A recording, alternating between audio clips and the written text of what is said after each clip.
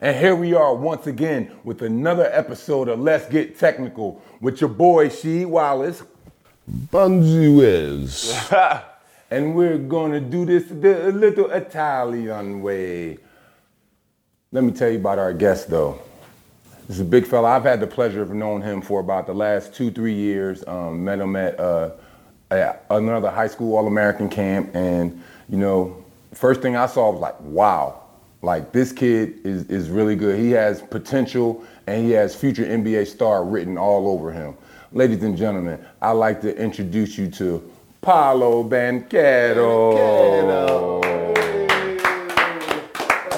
Welcome, young fella. Welcome, young fella. But first and foremost, I'm going to excuse the shirt. Yeah. You know what I'm saying? Yeah. I'm only going to let you wear it this close to me because, you know, we cool. You know, you my young boy. Got a good relationship. But once you check in down there, I don't know you, dude. You know what I'm saying? It's fair. Like, we're going to be beefing. I might come over there to your dorm room, throw an egg on your joint or something, man. We're going to be beefing, cuz.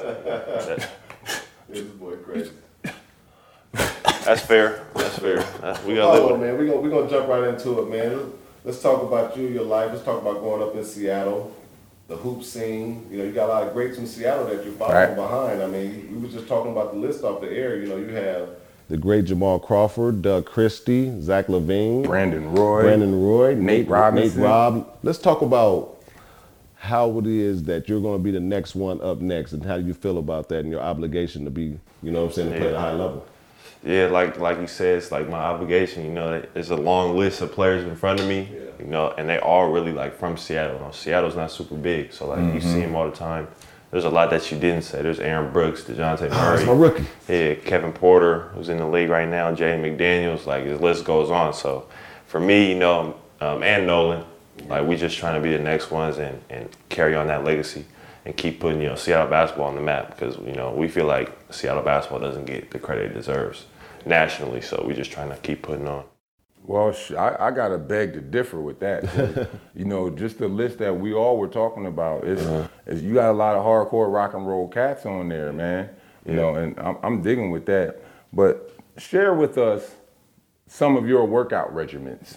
You know, when you're on the court for the younger viewers, for the, you know, the sophomores and juniors who want to follow behind you, not necessarily just from Seattle, but across the country, because you're a household name when it comes to high school ball across the country. Like, what's some of your workout regimens you do for a big man? Yeah, now I start with the fundamentals always first. My mom was a basketball coach. She played basketball. Word.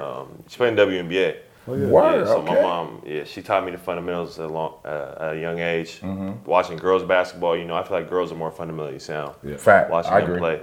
So growing up watching that for my first 12, 13 years of being a kid, staying after practice, working on like mic and drill, easy ball handling, bounce passes. Like I still do that stuff to this day, mic and drill, you know, mid-range, like just easy stuff, you know, just starting with the fundamentals of the game. And then as you go, you know, adding stuff to that. But the base being the fundamentals, like that's really it for me. And just keeping adding on. Yeah. And it's funny you mentioned, you spoke on it about, you know, your bloodline. You know, you got a rich tradition in sports, connecting to the University of Washington with your mother, who was probably maybe the best male and female player to ever come out of there, and then your father, who was a football player. Yeah. So let's talk about that dynamic growing up, you know, with your parents who played at a high level and the type of knowledge they was giving you. Yeah, it was definitely like, it was like a best of both worlds. You know, my mom was the more like serious one, fired one. She would want to always get on me. Yeah. My dad was like the wise one, always come with like a good, you know, lesson or something like that. Yeah. But it was good, you know, my mom stayed on me. She still stay on me, you know. She don't let me get satisfied, don't let nothing just get to my head. You know, she's always critiquing me on something. And then my dad, you know, playing football, I played football growing up. Yeah. Like I was big in football. Like I love football, so you know, that's building your toughness, building, you know, playing quarterback. You know, playing quarterback. Okay. You know, this way is basketball is way. How tall were you at the quarterback? Or just growing up, I was pretty tall, but like I really didn't start getting tall till like freshman year. I was like 6'8". I played my freshman year. I was on varsity. We played. Okay. We won state though. Like I love football. Okay. Yeah, so playing quarterback though, like playing basketball is way easier, but it all translates to me. Yeah. Like just making reads and stuff like that. Like it all comes in full circle. Word. So now, here you are, you know, you're a sophomore, junior, you get invited to your first big camps, you know, some Nike camps or Adidas camps or Under Armour camps, wherever. And you saw yourself going up against maybe other guys, you know, you might have seen Nate Graham or read about them. Yeah. What were your thoughts like, oh man, I'm going up against so-and-so today. How do I play him? What do I do? What was your thoughts going through your head as you were going against other guys just as talented as you are? Yeah. So my freshman year, I played 17s my freshman year on the UIBL. Okay. I matched up that year with like James Wiseman, Isaiah Stewart, who else? Kofi Coburn, who went to Big Illinois. Kofi. Yeah. Guys like that. And so I had to guard them. So just coming in, like, I mean, I knew who I was going up against. I knew they was, you know, what they were in their grades. Yeah. I knew they was highly ranked, but I was just going to try. You know, we had a good team, so I was trying to win one and then just hold my own, you know, make it hard for them. Still being aggressive, like I was always playing aggressive, you know, trying to attack them, not make it easy for them, you know, not being one of those dudes who they don't got to worry about guarding, like really got to make them, you know, try and guard me. So just, you know, trying stuff like that. And then I think when I started playing against guys my age, it just made it, you know, just easier for me, just because I know those guys are in the NBA now. So, and I was holding my own, so. Well, let's talk about that. After going through that process, you starting to play at a high level, you're getting your confidence, the buzz, then COVID hits. Now it takes a hit. You can't get in gyms. You can't really work like you used to. Obviously, like we talked off the air, you haven't had a chance to even play any high school games. What have you been doing, and how has your mindset been to kind of cope with this whole process that we're all going through? Yeah, for me, like this whole COVID period has been kind of like a blessing in disguise for me, just because we lost the state championship last year. My junior year, we lost on a Saturday in March. And then that Tuesday, we got let out of school because of COVID. Okay. Oh, wow. So right after that, you know, I was coming fresh off a loss in the state championship game. Like, you know, I was motivated. But we took I think I went like 3 or 4 weeks without getting in the gym. I was trying to go outside, go to parks, get shots up, and then finally, you know, I found a gym, like get in consistently that I still get into. And I mean, yeah, just having all this time, you know, free time, you know, being in the house, you know, it's giving me a lot of time to go to the gym, work on things that I wasn't as good at before COVID and stuff like that. And then having a whole junior season to look back at it and like kind of analyze on what I needed to work on. It helped me a lot. Yeah. So here we are, high school All-American. You know, you're going up against other top tier All-Americans. And now you're starting to get those letters from all of these schools, from the UWs, USCs, you know, East Coast, you got your Dukes, North Carolinas, Texas, you know, all the big name schools, Kentucky's. What made a Seattle, Washington from the great Northwest, what made a Seattle boy choose, first of all, to go to school not only on the East Coast, but what made you choose Duke? Yeah. So I would say for me, I've never been the type to like, I love Seattle. I always want to live there, but I don't really get homesick, you know. I don't have a problem being away from home, just me. And then Duke specifically, yeah, I took a lot of visits. I visited North Carolina, I visited Tennessee, I visited Kentucky, I visited Gonzaga, which is in the same state. It's like a 5-hour drive. And I mean, Duke, I feel like it was just like the best of both worlds, you know, with basketball and school. And then Coach K, you know, having coached countless great players, having won national championships, have coached players, great players who I like want to be like, you know, in terms of the USA team with LeBron and Melo and AD, like that. So him just having that experience, you know, him hearing his vision, what he sees in me, stuff like that. Like it just was it was hard, you know. It took me a minute to decide, but after a while, like, you know, it started to become clear. Man, I hope you do good down there, bro. Except for 2 games. He don't believe it. So except for 2 games, Bond. 2 games. So you tell him you chose Duke over North Carolina. And was it like an easy? Bond. No, that's best with you. So when we watch your game, you know, we've been out here at the Allen Iverson Classic, man. Just really, you know, getting a chance to watch you guys, and we know who we feel like your game is like. But who do you feel like you're trying to pattern your game after? Somebody who you really look up to try to, you know, get maybe like him or just try to do some of the things. Yeah. So there's never been like, well, LeBron my favorite player. Like that's my favorite go-to favorite player.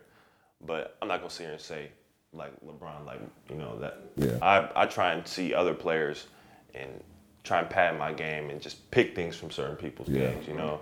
Like, I like Carmelo, just his mid-post and his footwork and his shot making. Then I like guys like Ben Simmons, get the ball for rebound and go coast to coast, find their teammates. AD with his offense and defense. Yeah. Like, just big forwards who can play, make, and score and defend.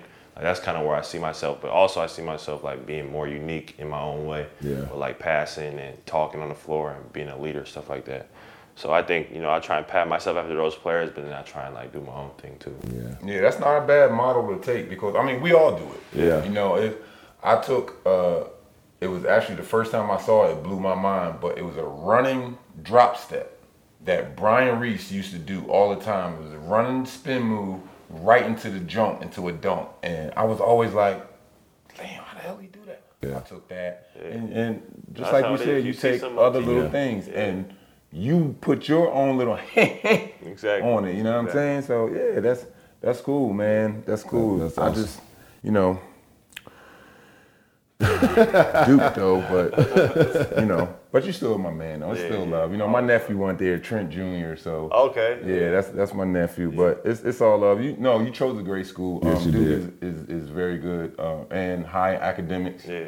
And Coach K is definitely a respectable coach across the country. No matter if you like Duke or not, you got to respect the game and you got to respect the games that he's won. Exactly. That I do, but we still gonna kick y'all ass though.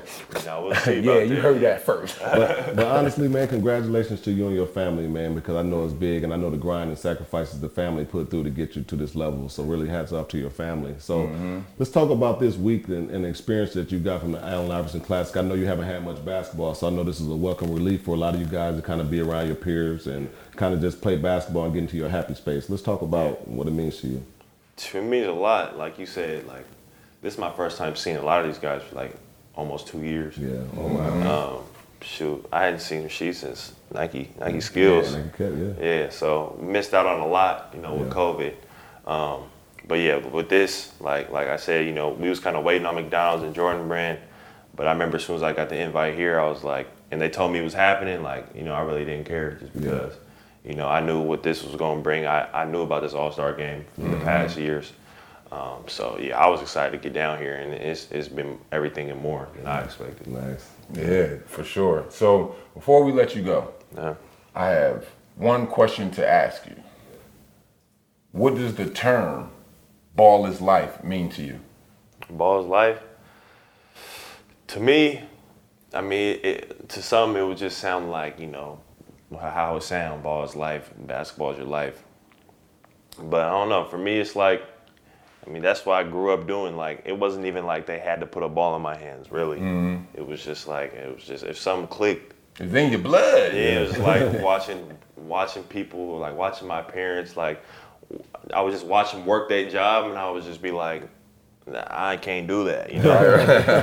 Like, I want to hoop. Like, I couldn't see myself doing nothing else, never really had no other dreams or aspirations. Okay. It was always basketball or football, but I mean, obviously it's basketball now.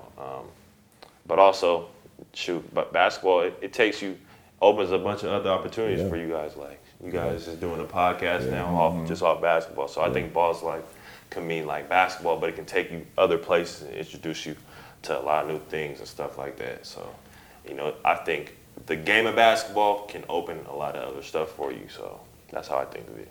Definitely. Well, ball is going to be in your life for the rest of your life. So trust me, you keep working, young fella. So, For sure. man, that's not to be a wrap for us, man. It's another episode down, man. We got the man with us. So from Bonzi Wells, Rasheed Wallace, and my man Paolo. Yes, sir. Paolo. We'll see you next time, man. So make sure y'all stay up on him, follow him, man, because he's the next one up. Hey, and forgive him, he's going to do.